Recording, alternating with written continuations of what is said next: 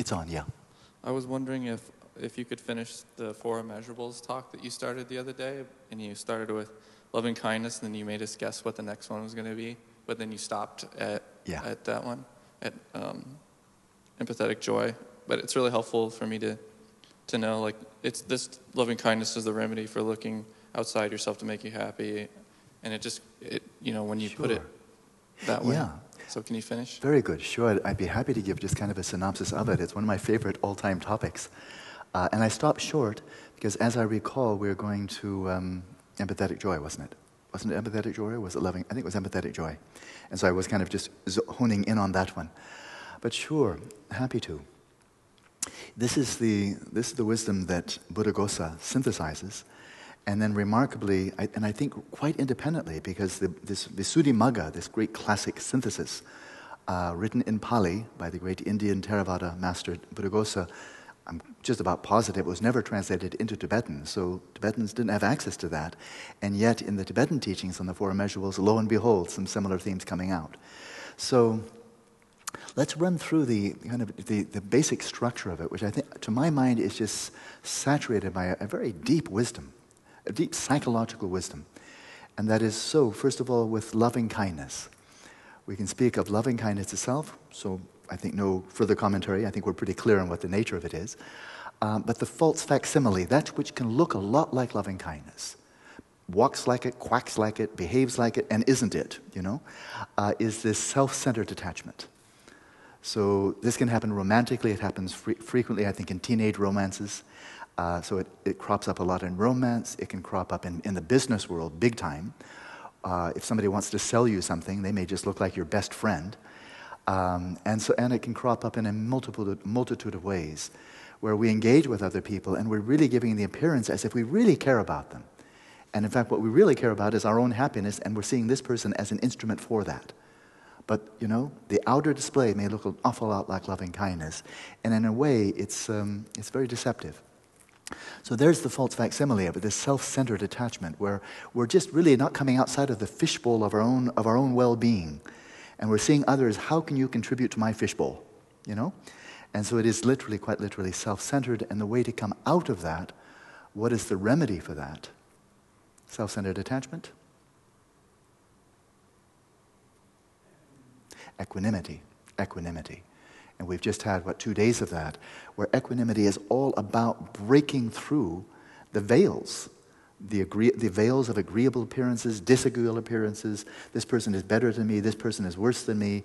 All the appearances, breaking through that until we break through it, and we attend to or are able to connect with somebody with whom we feel, I get it, this person is really basically like me. And we may have to go through quite a few layers there. If I try to think of Osama bin Laden, I think, well, he and I are pretty different people. And yet break through enough layers, and I'm saying, oh yeah, he's just like my older brother. He has great passion for, I could start listing all the qualities that we have in common. He has a great passion for his spiritual path. He definitely wants to defend it. He has a great sense of community, and I could go on a little bit more, but I think I won't. But so there it is. So the remedy for the self-centered attachment, equanimity, we're clear on equanimity. That's the false facsimile. It looks like loving kindness, and it's not, the self-centered attachment. That which is diametrically opposed to, head-on collision, 180 degrees different from loving kindness, and that it's called the distant enemy, or I would simply say its direct polar opposite, is we call it ill will or malice. And this, it's really interesting to see whether it ever crops up. You might go for a day, for a week, a month, and never see malice arise in your mind stream. It's possible. But malice doesn't have to be, poison dripping from the fangs. It doesn't have to be, absolutely grotesque. It can just be any impulse where we really don't want another person to prosper, to succeed, to be happy, to be liked, admired. Why? Because you're not worth it. You don't deserve that. You shouldn't get that. If you get it, well, the world is awry. Things are not working out. That's ill will, where we just flat out don't want somebody to be happy. And when it becomes really an intention, then we're actually willing to go out of our way to make sure that person doesn't find happiness, success. That gives rise to slanderous speech, abuse, and so forth. So there's that little couplet there, the loving kindness, the false facsimile, and the polar opposite. Then we go to the second one. And this is really leading to a crescendo where my heart really soars when you put it all together. And that the second one, and this is straight from Buddhaghosa. And Buddhaghosa is not one man conjuring this all up. He's drawing on centuries of yogic experience. So he's a great synthesizer. The second one, compassion, we know what it is. What is the false facsimile? It is simply sadness. It's slipping into grief, it's slipping into despair, into kind of a hopelessness about ourselves, the others, the world at large, about anything. It starts out, that is, there's something very interesting about compassion, is that compassion starts with empathy. If there's no empathy, there's just nothing to feel compassion for. There's just appearances. So that sense of empathy with another sentient being, then there's the ground. But since compassion is about alleviating suffering, then the empathy is going to be sensing, experiencing with another person's troubles. Their pain, their physical, their mental distress, if they're angry, if they're bitter, if they're greedy, then sensing that with them and feeling a sympathy for that. But the sympathy itself, the empathy by itself is not compassion. It is a feeling with. And interestingly enough, there's a top-notch, world-class brain scientist at the University of Zurich by the name of Tanya Singer. And she's actually found that there are different brain correlates. This is what the brain is interesting. There are different brain correlates for empathy versus compassion. Quite interesting. So they are actually, even neurophysiologically, the correlates are distinct, but they're related. And that is, as you well know by now, compassion is not simply feeling with, it's not simply feeling sorry for someone, including ourselves, but it is this dynamic aspiration. May you be free. But sometimes it's almost like you rubbed, what would be a good example? You start something and then it just peters out. You go, It's like starting an engine that just won't start. You go, You expect it to go, and really get going, but, Well, empathy that never sparks into compassion may spark into something else. It may spark into apathy, depression, chronic depression. I think it could spark into clinical depression, where we just don't see any way out. We don't see any point in really wishing for a freedom because we see it's hopeless. There's no point in wishing, just give up. It's a hopeless situation.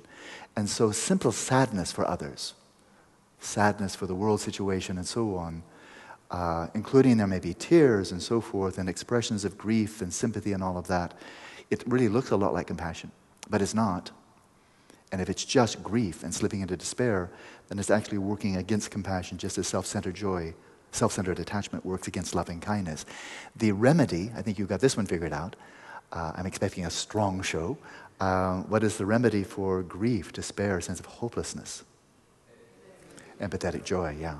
Because what's happening when we fall into that sense of hopelessness, grief, despair, is that we have now fallen out of balance. And that is, we may be attending realistically to some aspects of reality, but we're ignoring others, right? We're ignoring those rays of hope. We're ignoring all the contrary reality out there that could balance things out. And so empathetic joy is not looking through rose-tinted glasses. It's balancing out our vision of what's going on in the world, including ourselves. We can despair about ourselves. It's easy to do.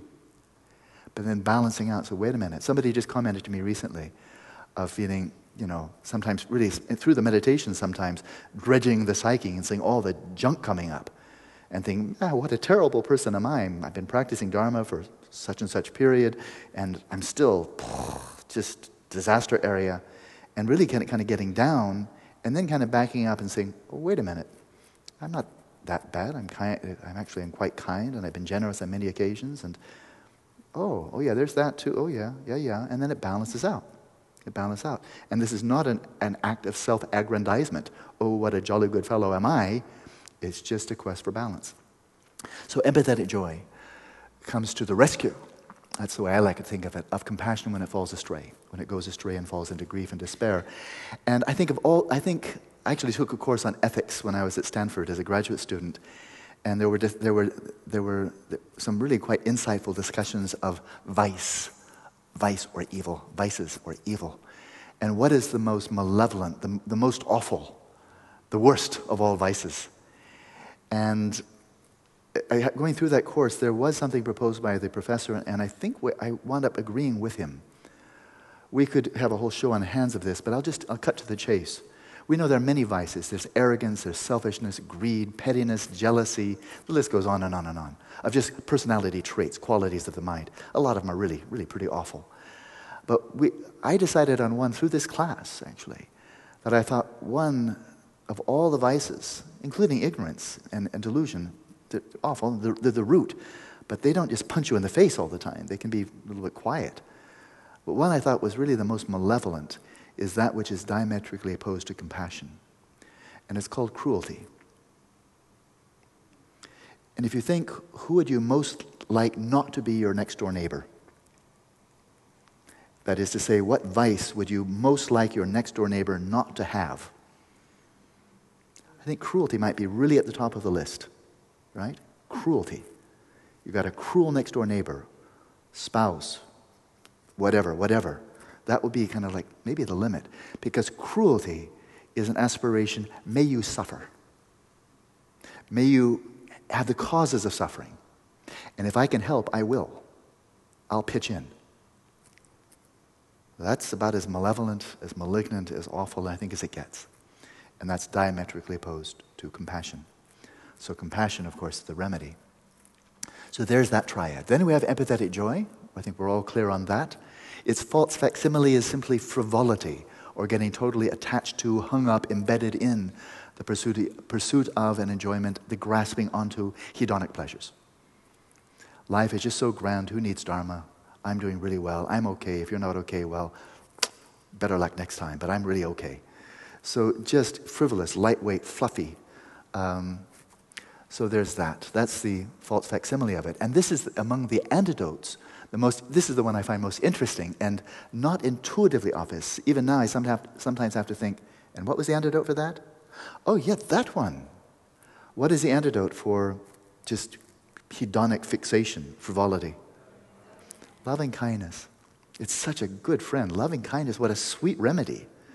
Because you could, for monks and nuns, people with a strong ascetic ideal, and I know what that's like, but an ascetic ideal, an ideal of austerity, an ideal of impermanence, 6 modes of suffering, 3 modes of suffering, 6 realms of existence, 3 lower realms, 18 hell realms. If you start getting hung up in hedonic, well, we're just going to take a club and beat you to death with impermanence and death and suffering, and we're going to just mash that hedonic craving right out of you. It would be pretty intense. And there's value in that. I mean, it's also balancing out. But among the 4 immeasurables, it's love and kindness. Just coming in as a wise friend and saying, I too want you to be happy, and you're looking in the wrong places. This will deliver the icing. It won't deliver the cake. And so that's the remedy for it. That which is diametrically opposed to empathetic joy, I would want to look at it in 2 ways, because I think 2 things are diametrically opposed. They're related but not identical. That is, just number one, just linguistically, what's the very opposite of taking delight in others' joys, their successes, and their virtues? Well, can't stand it. Can't stand it.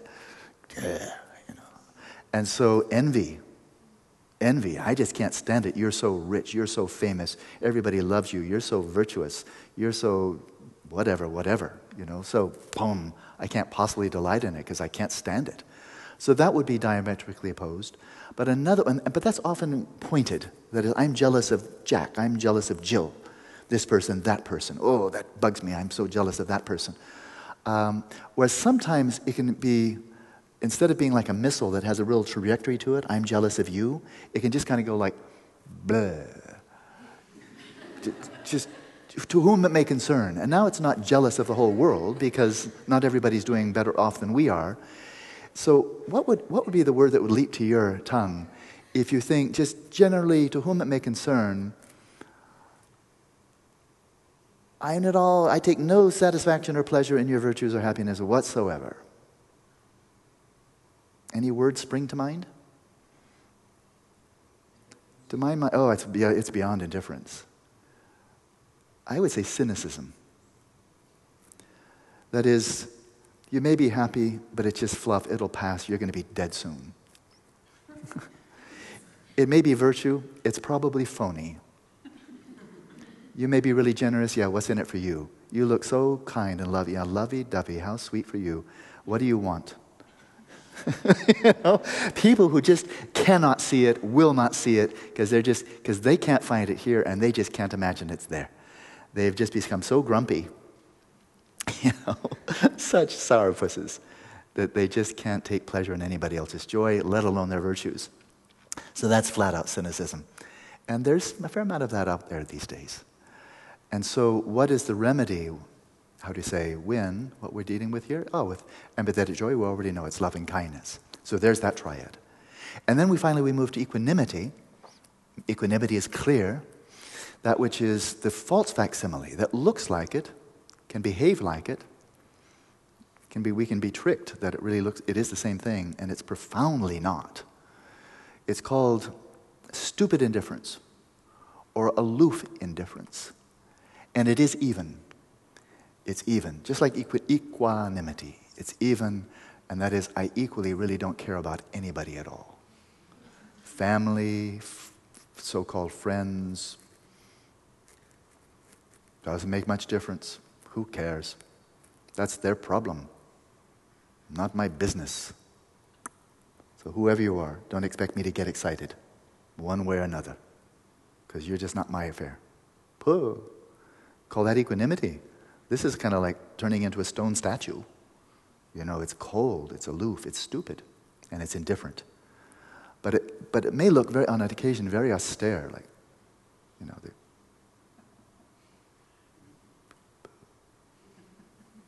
don't bother me. I'm experiencing equanimity. So, really a poor shadow of the actual equanimity, which is just full of heart, full of warmth, full of kindness, and evenly expressed. So that's false facsimile. And now by a process of elimination, the remedy for that, where we just stop caring. And this happens too. I mean, I was giving something like caricature, really more like a cartoon, but speaking more sympathetically and realistically. Something of this sort, not awful, not grotesque, but something of this sort occurs, I think, not infrequently in the teaching profession, especially for like teaching adolescents, teaching kids, especially in really tough schools. When we were running the scientific study for cultivating emotional balance that Paul Ekman and I put together, and a wonderfully gifted woman by the name of Margaret Cullen, she and I co-taught this 42-hour training of cultivating emotional balance. And we taught it in the San Francisco area. We had teachers coming over from Berkeley, from Oakland, from various parts of San Francisco, the whole Bay Area. Well, some of the schools they came from were really tough schools, where teachers would get stabbed. They would have death threats. They'd have some really heavy-duty students that could be very threatening. And moreover, not much interested in studying either. It's hard. I mean, I would lose all joy of teaching if people I were teaching had no interest in learning. I would say, okay, I'm finished. I just retired, you know. Well, these teachers, again, overall, very poorly paid for the work they do, the amount of work they do, and then often tension with the administration, who has another set of agenda that they have to carry through with, and then problems in the classroom. And they came in, and I think the great majority of them, I came out of 3 of these training sessions with teachers. And I came out with a very elevated appreciation for teachers, elementary school, secondary school teachers. I just came away thinking, wow, you people are heroes. My job is just a piece of cake compared to what you people do. Because it's tough, and it's really demanding so much work, enormous amount of work. Carries right through the weekend, into the night. And they're having to deal on so many levels, and they may have 35 children in a class, and trying to attend to each one individually, and not just, class as one bunch. And what can happen here, and we saw that in some cases of these teachers. One in particular, she was about 50, 55. And when she began this cultivating emotional balance training with us, we had everybody introduce themselves. And they're all women teachers as part of the scientific study. And this one woman, 50, 55 or so, she said, I've been a teacher for 30 years, 25, 30 years, a long time. And she said, I'm just counting the days until I can retire. I'm just waiting until I retire. I am so tired. I'm so wasted. I'm so burnt out, but I've got to get to retirement, get my pension. So, and I think you can tell I say this with sympathy, that there's no moral judgment here. But that was a tough job, and she was in it for, year after year after year, and she was burnt out. I'm happy to say that at the end of this 42-hour training, then when people were then, again, introducing themselves about now, how are you now? She said, well, my attitude towards my work has fundamentally changed. This is one of the most moving things we heard from anyone there, at least from my perspective. And she said, now with this training, as I look forward to the next few years of my before retirement, I want to see how each day can be as meaningful as possible. I was very moved by that, right? So she had moved out of this cold indifference, this apathy that wasn't grotesque, it was just tired. It was just fatigued, exhausted. Now this happens in education, it happens in social work, it happens in medicine, and I'm sure it happens in other professions as well. So no cartoon here. We just have to sympathize with these people. They're burnt out, they're just so tired. It happens in the medical profession. I remember one person, very low on the what do they call it, pay grade, or pay scale, in a hospital, but really pretty much at the bottom of the heap. This person was I can't remember the exact title, but this is the person, when you come to the desk, this is the person you get to talk to, not even a nurse. It was something assistant, I can't remember the name, but it was the lowest paid. And this person was on the front lines. So when people are coming in, the first thing they're generally doing is complaining. And this person got to be the receiver. So, hi, good day, how are you? I am pissed off as blah, blah, blah. Oh, well, okay, how can I, well, your hospital stinks, and blah, blah, how can I help you? And just dealing with that day after day after day. After a while, this person, and I think she's not alone, said, I couldn't take it anymore. I didn't want to hear their complaints. I didn't care anymore. I had so many cigarettes put out on my face, metaphorically speaking, I was tired of it. And I didn't care how much they suffered. Take it someplace else. I am tired of this. And she bailed out. So, and again, I think you can tell, I'm not saying, oh, boy, that was a morally degenerate person. How superior am I? Absolutely not. So that can happen a lot. And in this fast-paced, multitasking-driven world we live in that you don't need any description for, this is a big one. Let alone our exposure to all the misery and suffering, evil in the world by way of the media that I've discussed before. So what's the remedy when we find ourselves just going into cold indifference, flat out indifference, don't care anymore? What's the remedy? It's compassion. That in the midst of that, no matter how tired we are, no matter how withdrawn we want to be, when a madman is going through a school and stabbing one child after another, you can't attend to that. You can't let your mind come to that. You cannot. And just feel indifferent. If you imagine the suffering, the terror of the children running away from a person wielding a knife and stabbing their playmates, it's not possible, right? And that was just one little instance.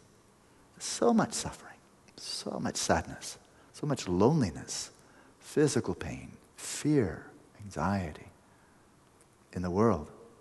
Attending to that, you just can't. Nobody can be that dead. You'd have to be vegetative, I think. Not to arouse yourself. I have to care. I have to care. Right? So, and that which is diametrically opposed, of course, is just having attachment for those who are near and aversion for those who are far. But to summarize this, thank you for a very rich and juicy question, and I want to summarize it. And this is where I think it just comes to it's kind of like a flower that buds, and then you just find it, whoa, it's now in full bloom. And now to put these together, I like to do it with a metaphor, and I really love the metaphor. I made it up, so maybe I like it because it's mine, real possible. But if we think of, especially when we venture outside of this wonderfully cloistered environment here, of this mind center, which everything's so protected and so wonderfully taken care of, and we venture out into the rest of the world, not the real world, just the rest of the world. These four immeasurables really can be our best friends, our guardians. And if we think, in the Buddhist tradition, they speak of the Mahayana, for example, the great vehicle. So there's a lot of Vajrayana, great vehicle, Vajrayana vehicle. And so the whole notion of spiritual path of the spiritual practice being a vehicle going along the path to enlightenment. The notion of vehicle comes up a lot, big metaphor. And so if we think of our spiritual practice as a vehicle, our lives as a vehicle, then one image I really love is like your vehicle is like a chariot. Okay, the vehicle of your life. How do you lead your life?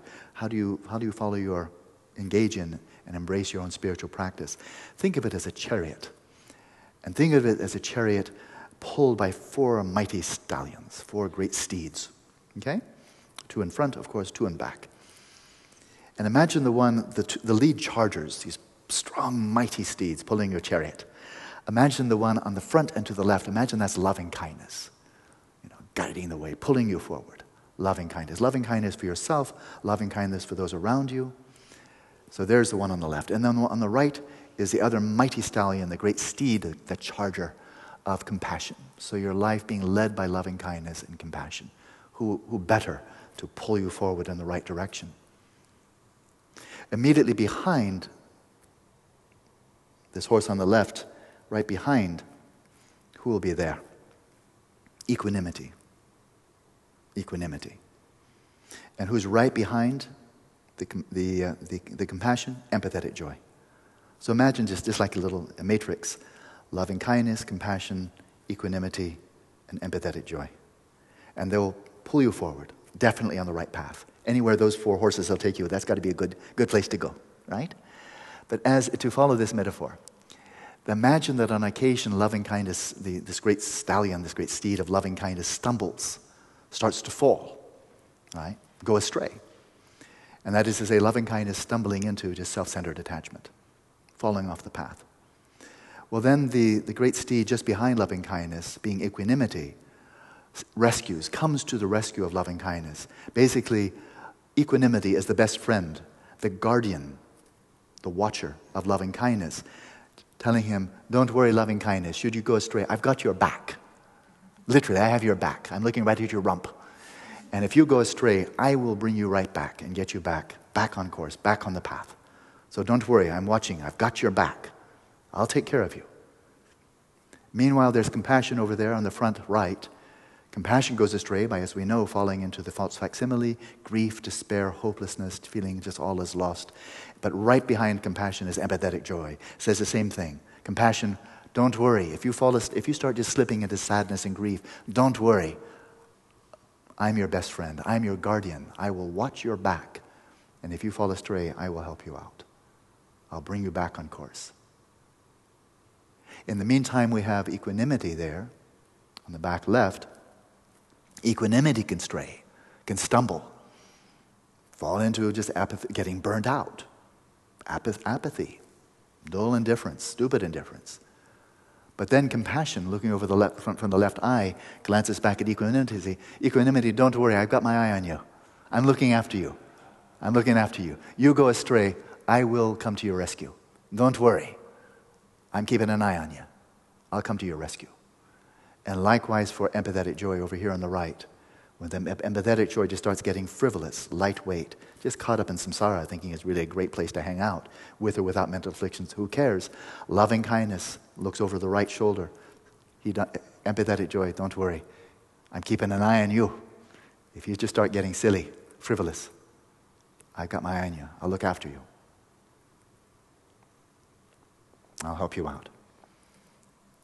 So I just think there's something of a majesty in the way these 4 all are balancing each other. Each one is a noble quality of heart and mind in and of itself. Needs no outside justification. Each one independently. The 4 together, a marvelous matrix. But then how the 4 protect each other, that comes from the Tibetan tradition. How they internally remedy each other, take care of, look after each other. When I read that, I was just blown away. I thought, what wisdom, what a heart full of wisdom is there in that. So that's a short summary.